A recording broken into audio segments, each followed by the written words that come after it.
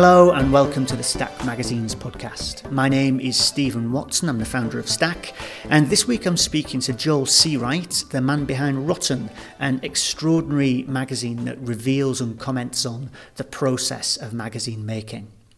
Joel left school aged 15 and struggled to find work without any qualifications, but he knew he loved photo books and he started playing around with the idea of making a magazine as a way of working with those photographers that he admired. He had no experience of publishing. He says he felt like he didn't have a voice, and moreover he felt like he needed to prove himself to his dad and show what he could do. The result is a magazine that is genuinely unlike anything else I've seen. It's scrappy and handmade and funny and opinionated. It's intensely personal, but it's also intended as this general demonstration that these days virtually anyone can make a magazine. I love the invention and the sense of fun in Rotten, so I hope you'll enjoy this conversation with Joel Seawright.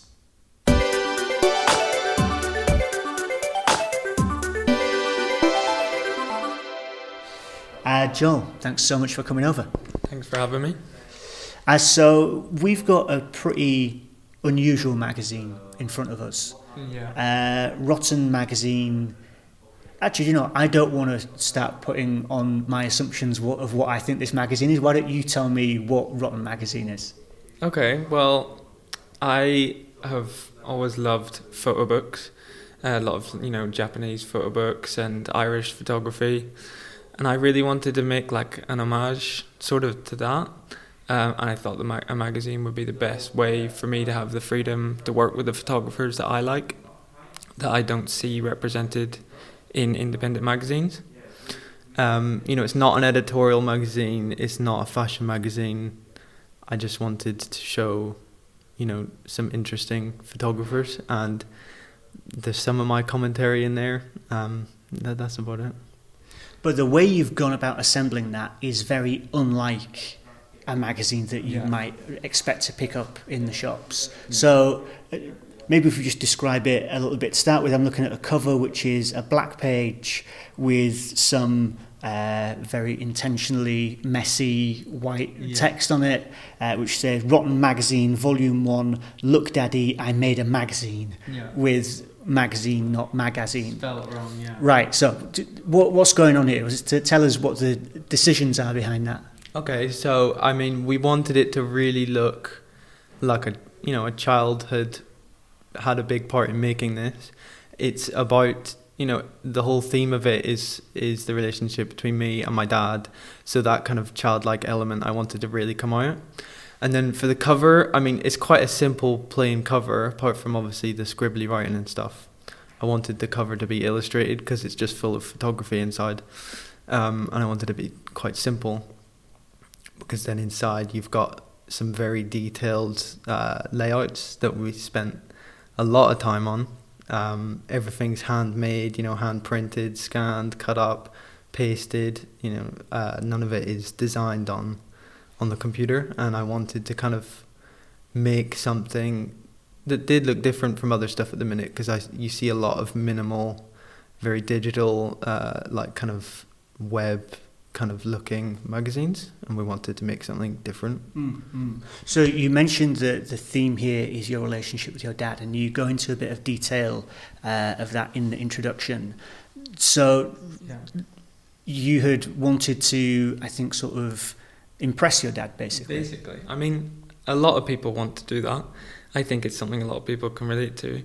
My dad's a photographer, so growing up, everyone was always like, are you going to be a photographer like your dad? And I really didn't want to do that.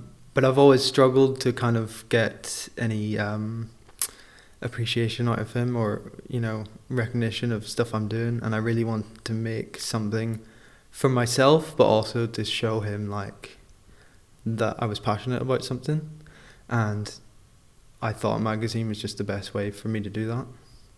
And there's a little bit of a journey with this as well, because again in the magazine you note that by the end you realise that maybe you didn't need to go through that process anyway, and actually so you've made something for yourself rather than necessarily your dad. In the end it kind of turned out I didn't need to do this. And in the process of making this, I went through a lot of changes in my life that ended up, giving me that relationship with my dad that I wanted. And it wasn't the magazine that needed to do that, but it took me making it to show that. And that's why through a lot of the magazine, I show a lot of the process of making the magazine, because this magazine is all about the process behind it, and kind of figuring out your voice and figuring out what we wanted to write about. And I think that's shown in the design and how things are laid out. Well, and so a lot of that layout kind of, I love the humour that is running through the magazine, and the amount of stuff which could look, I guess, sort of like you're saying with the design, you've made pages that look like they've been thrown together, but I mean, it's obvious, of course they haven't just been thrown together. Of course there's a lot of decisions that have gone on. Similarly, you've got a lot of stuff in here which looks like just sort of like a funny throwaway joke, but at the same time, obviously, of course it's not, there's a message. Tell us about some of the ways that you went about putting this magazine together. Well, yeah, a lot of the stuff, it's kind of designed to look, scrappy and kind of thrown together, as you said. But everything has been very meticulously made, and I've spent hours and hours, making everything look exactly how I want. And if that is to make it look rough, that's exactly, how I've wanted it to look. The kind of process with making a lot of stuff was, we mood boarded everything, then we sent that out to photographers. We got some of the photographers we wanted. And then it was just printing it all out and thinking, like, what can we do with this? And for Kieran's stuff, for example. So this is Kieran Og Arnold? Yes, Kieran Og Arnold. He's an Irish photographer. I think he's from Galway. We wanted to show the photographer's work in a different context, because you can already go online and look at his work, or you can buy his book and you can read about what the book's about and what the series is about. So we didn't want to just show his images and describe what they are and what the series is. We wanted to put it in a different context and show a different side to it. And our way of doing that was, well, I spent a lot of time looking at this Guardian article on his work, which was a review on his work, because the first thing we do is research the photographers. And I was looking through this article and I was like, maybe we could just quote this and just reprint the article. And it cost something like £600 to reprint it. So I was like, all right, cool, I'll just reprint all the comments. And there's like 250 comments under it, just people arguing about alcoholism and about, Brexit and just some really like petty stuff, and people debating like his class and whether he's allowed to take these photographs. And some of them are hilarious. And I just thought it would be much more interesting to print that stuff. And that kind of shaped the approach for the rest of the magazine. So we should say the subject of Kieran's photography is people drinking in pubs in Ireland. Yeah. So I guess there's like potentially contentious material there. But then, I don't think it's true to say all you've done then is printed the comments, because actually you've taken a very strong editorial line on it in terms of the comments that you've pulled out and highlighted. And again, there's that thing I said before of like, a lot of it's funny, like a lot of it's just really funny, but then also clearly you're trying to make a point about like the ownership of these images, like whose even are these for us to look at and play with. Yeah, I think it was about like taking work that you would usually see in a gallery, which is typically viewed by, quite rich or posh people. Most people don't go to galleries. And the commentary you usually hear in a gallery or something, or about a photo book, it's quite one note, whereas I wanted to, show what like normal everyday people think of this kind of photography. Obviously a lot of people hate it, but I wanted to show, normal perspectives, and I show a lot of perspectives in the comments that are highlighted. But it's not necessarily about showing my view. It's about showing many different views. and letting you kind of decide your own opinion on the work rather than telling you what you should think about it. And you kicked all of this off by reprinting the letter that you got from The Guardian telling you how much it would cost to reproduce the article itself. And that was the first thing that really caught my attention, because I feel like you're reprinting that partly to show how expensive it would be to do this, but then also again like asking the question of like, well, so whose is this? So you talk about wanting to focus on your photographers, and that kind of confused me when I was reading it, but now I've met you and I know you're Irish. That makes some sense. So what was behind the decision to reprinting that letter? I kind of wanted to show the difficult process of making a magazine. Like, this is my first time making a magazine, and I had no idea what was in store for me starting this. I just emailed a bunch of people, and then I was like, okay, what do I write? I have no idea what to write. I don't have a voice. Like, I don't know what my voice is. And when I started to figure that out and realizing how difficult a lot of stuff is, how expensive a lot of stuff is, and trying to show people that you can do things your own way. And obviously by printing the invoice that they sent me kind of showed that there's a different way to approach things. Mm-hmm. And also highlights some of the absurdity of this game that we're all playing in making new stuff to put out. Like you've come at this as somebody who wants to make a magazine to say something ostensibly to impress your dad, but then the question is, so what are you going to say? So how are you going to bring this together? Most of the magazine is in black and white, and there are little patches of colour in there. So is that used to highlight particular bits, or is this literally just a question of expense because it's more expensive to print colour? There's no reason behind it other than the photographers I liked mostly shooting black and white. Right. But it actually worked really nicely to have the little hints of colour here and there.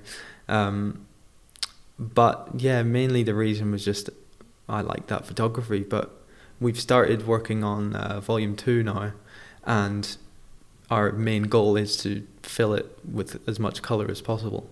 Still muted colour because I want it to look like the same magazine. But that was one thing I actually wasn't too fond of.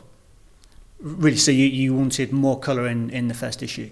Yeah, I did. I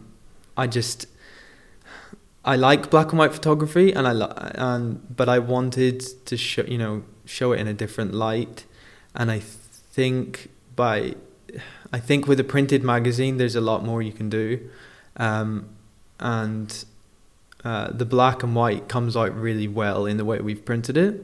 But I think there's more that we could do there. So tell us more about issue 2 then. How will the second issue be the same, and how will it be different? Okay, so I think we were really kind of scared about doing the second volume because this has such a strong theme, and the illustration kind of supports that theme, and it was really about me making my first magazine and dipping my toes into that world. So this issue is kind of picking up where this one left off and kind of talking about what we've learned and looking back on stuff and how you can change things. The main kind of theme for this one is nostalgia, which is obviously already a big part of the first volume, so I don't want to get rid of that. Design wise, it's still going to be relatively similar. Obviously it's going to have lots of colour in it. The other big changes is we wanted more female photographers, so I think so far we got 3 or 4 female photographers, as opposed to only having, I think, 2 men. Kieran is back again for this issue, just because we get on great and work together well, and his new photos look great. We have a Japanese photographer, which I'm really excited about, because Japanese photography is a big inspiration for the work I've done, especially Japanese photo books and Daisuke Yokota and Daido Moriyama. That whole Japanese punk photography is a big inspiration for the work we put in this. So I'm very excited about that, actually. Did you know Kieran before you started this project? I didn't know Kieran. My dad actually has, I think he taught him at university, I'm pretty sure. Or they worked together or something, but I had done some photography brochures, and some of his work was in it, and ever since I did that, I was a big fan of his work. And there's not a lot.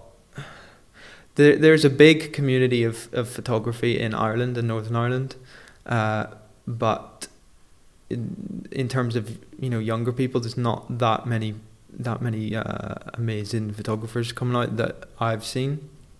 There's a big community of photography, but I feel like he represented that best, and I've just been a fan of his work since I seen it.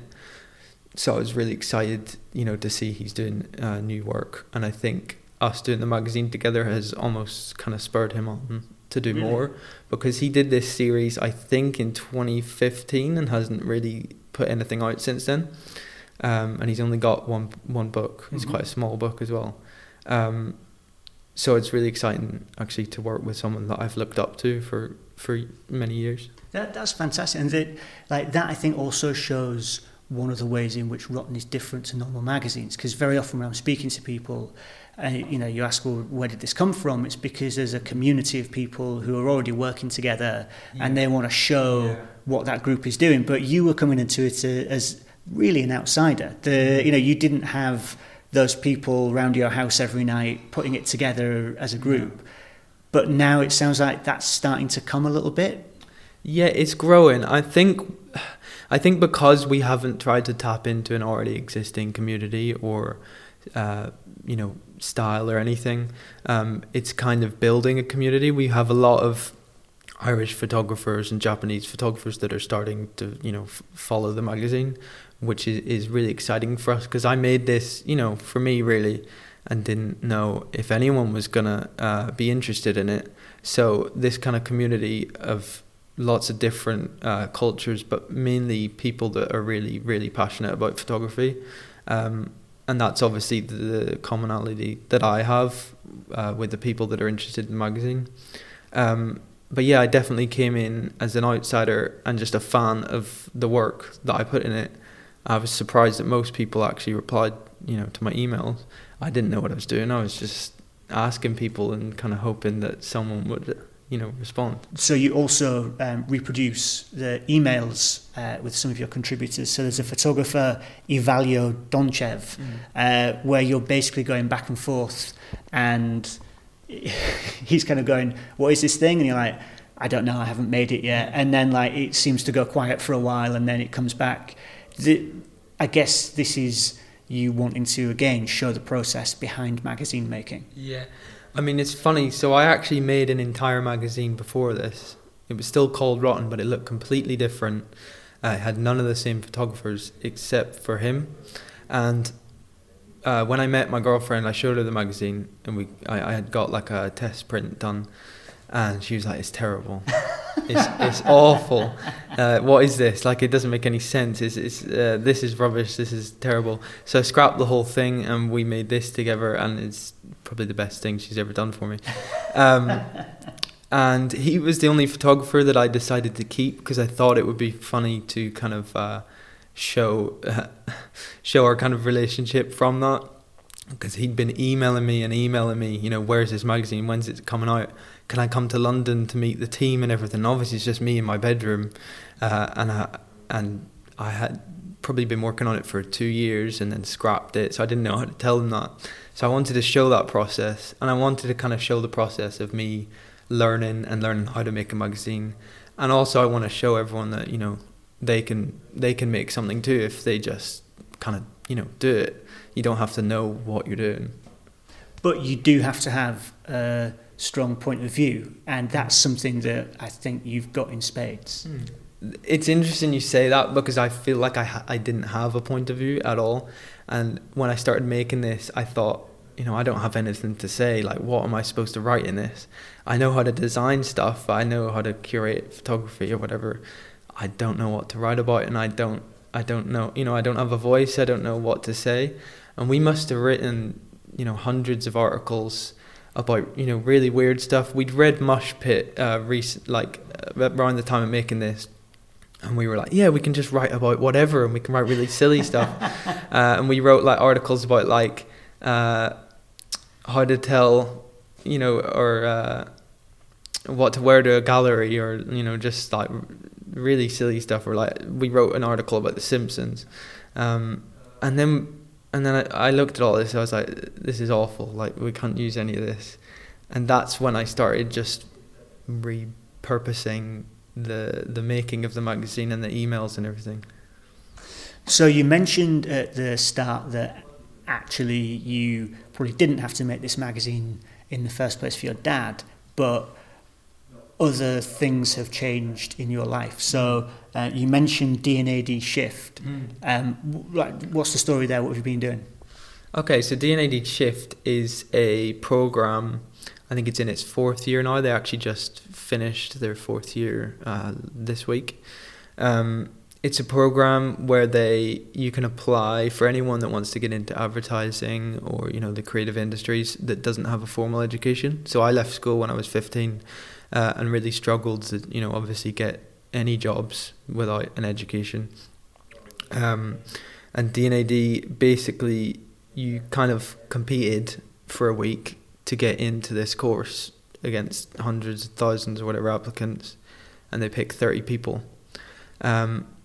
I was one of them people. I mean, you were supposed to be living in London as well. I was in Belfast. I gave them my uncle's address because he lives in London. I got on and I was like, well, I'm going to have to go to London. And I ended up going to London. I didn't have anywhere to stay. I met Lucy, my girlfriend, on the course. She gave me somewhere to live. We kind of met through that and started making the magazine. So pretty transformational. Yeah, like my life changed completely through the magazine because it was stuff from the magazine that I had applied with.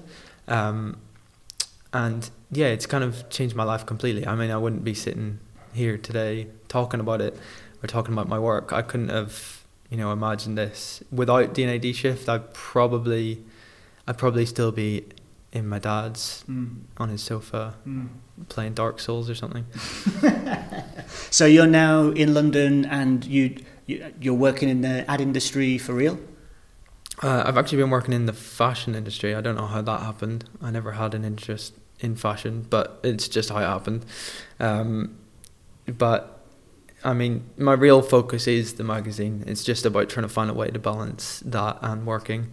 But yeah, I've been pretty lucky, and I'd like to think some hard work has got me this way. But yeah. Excellent. Well, good work on that so far. Good luck with the second one, and looking forward to seeing it. Thanks for having me.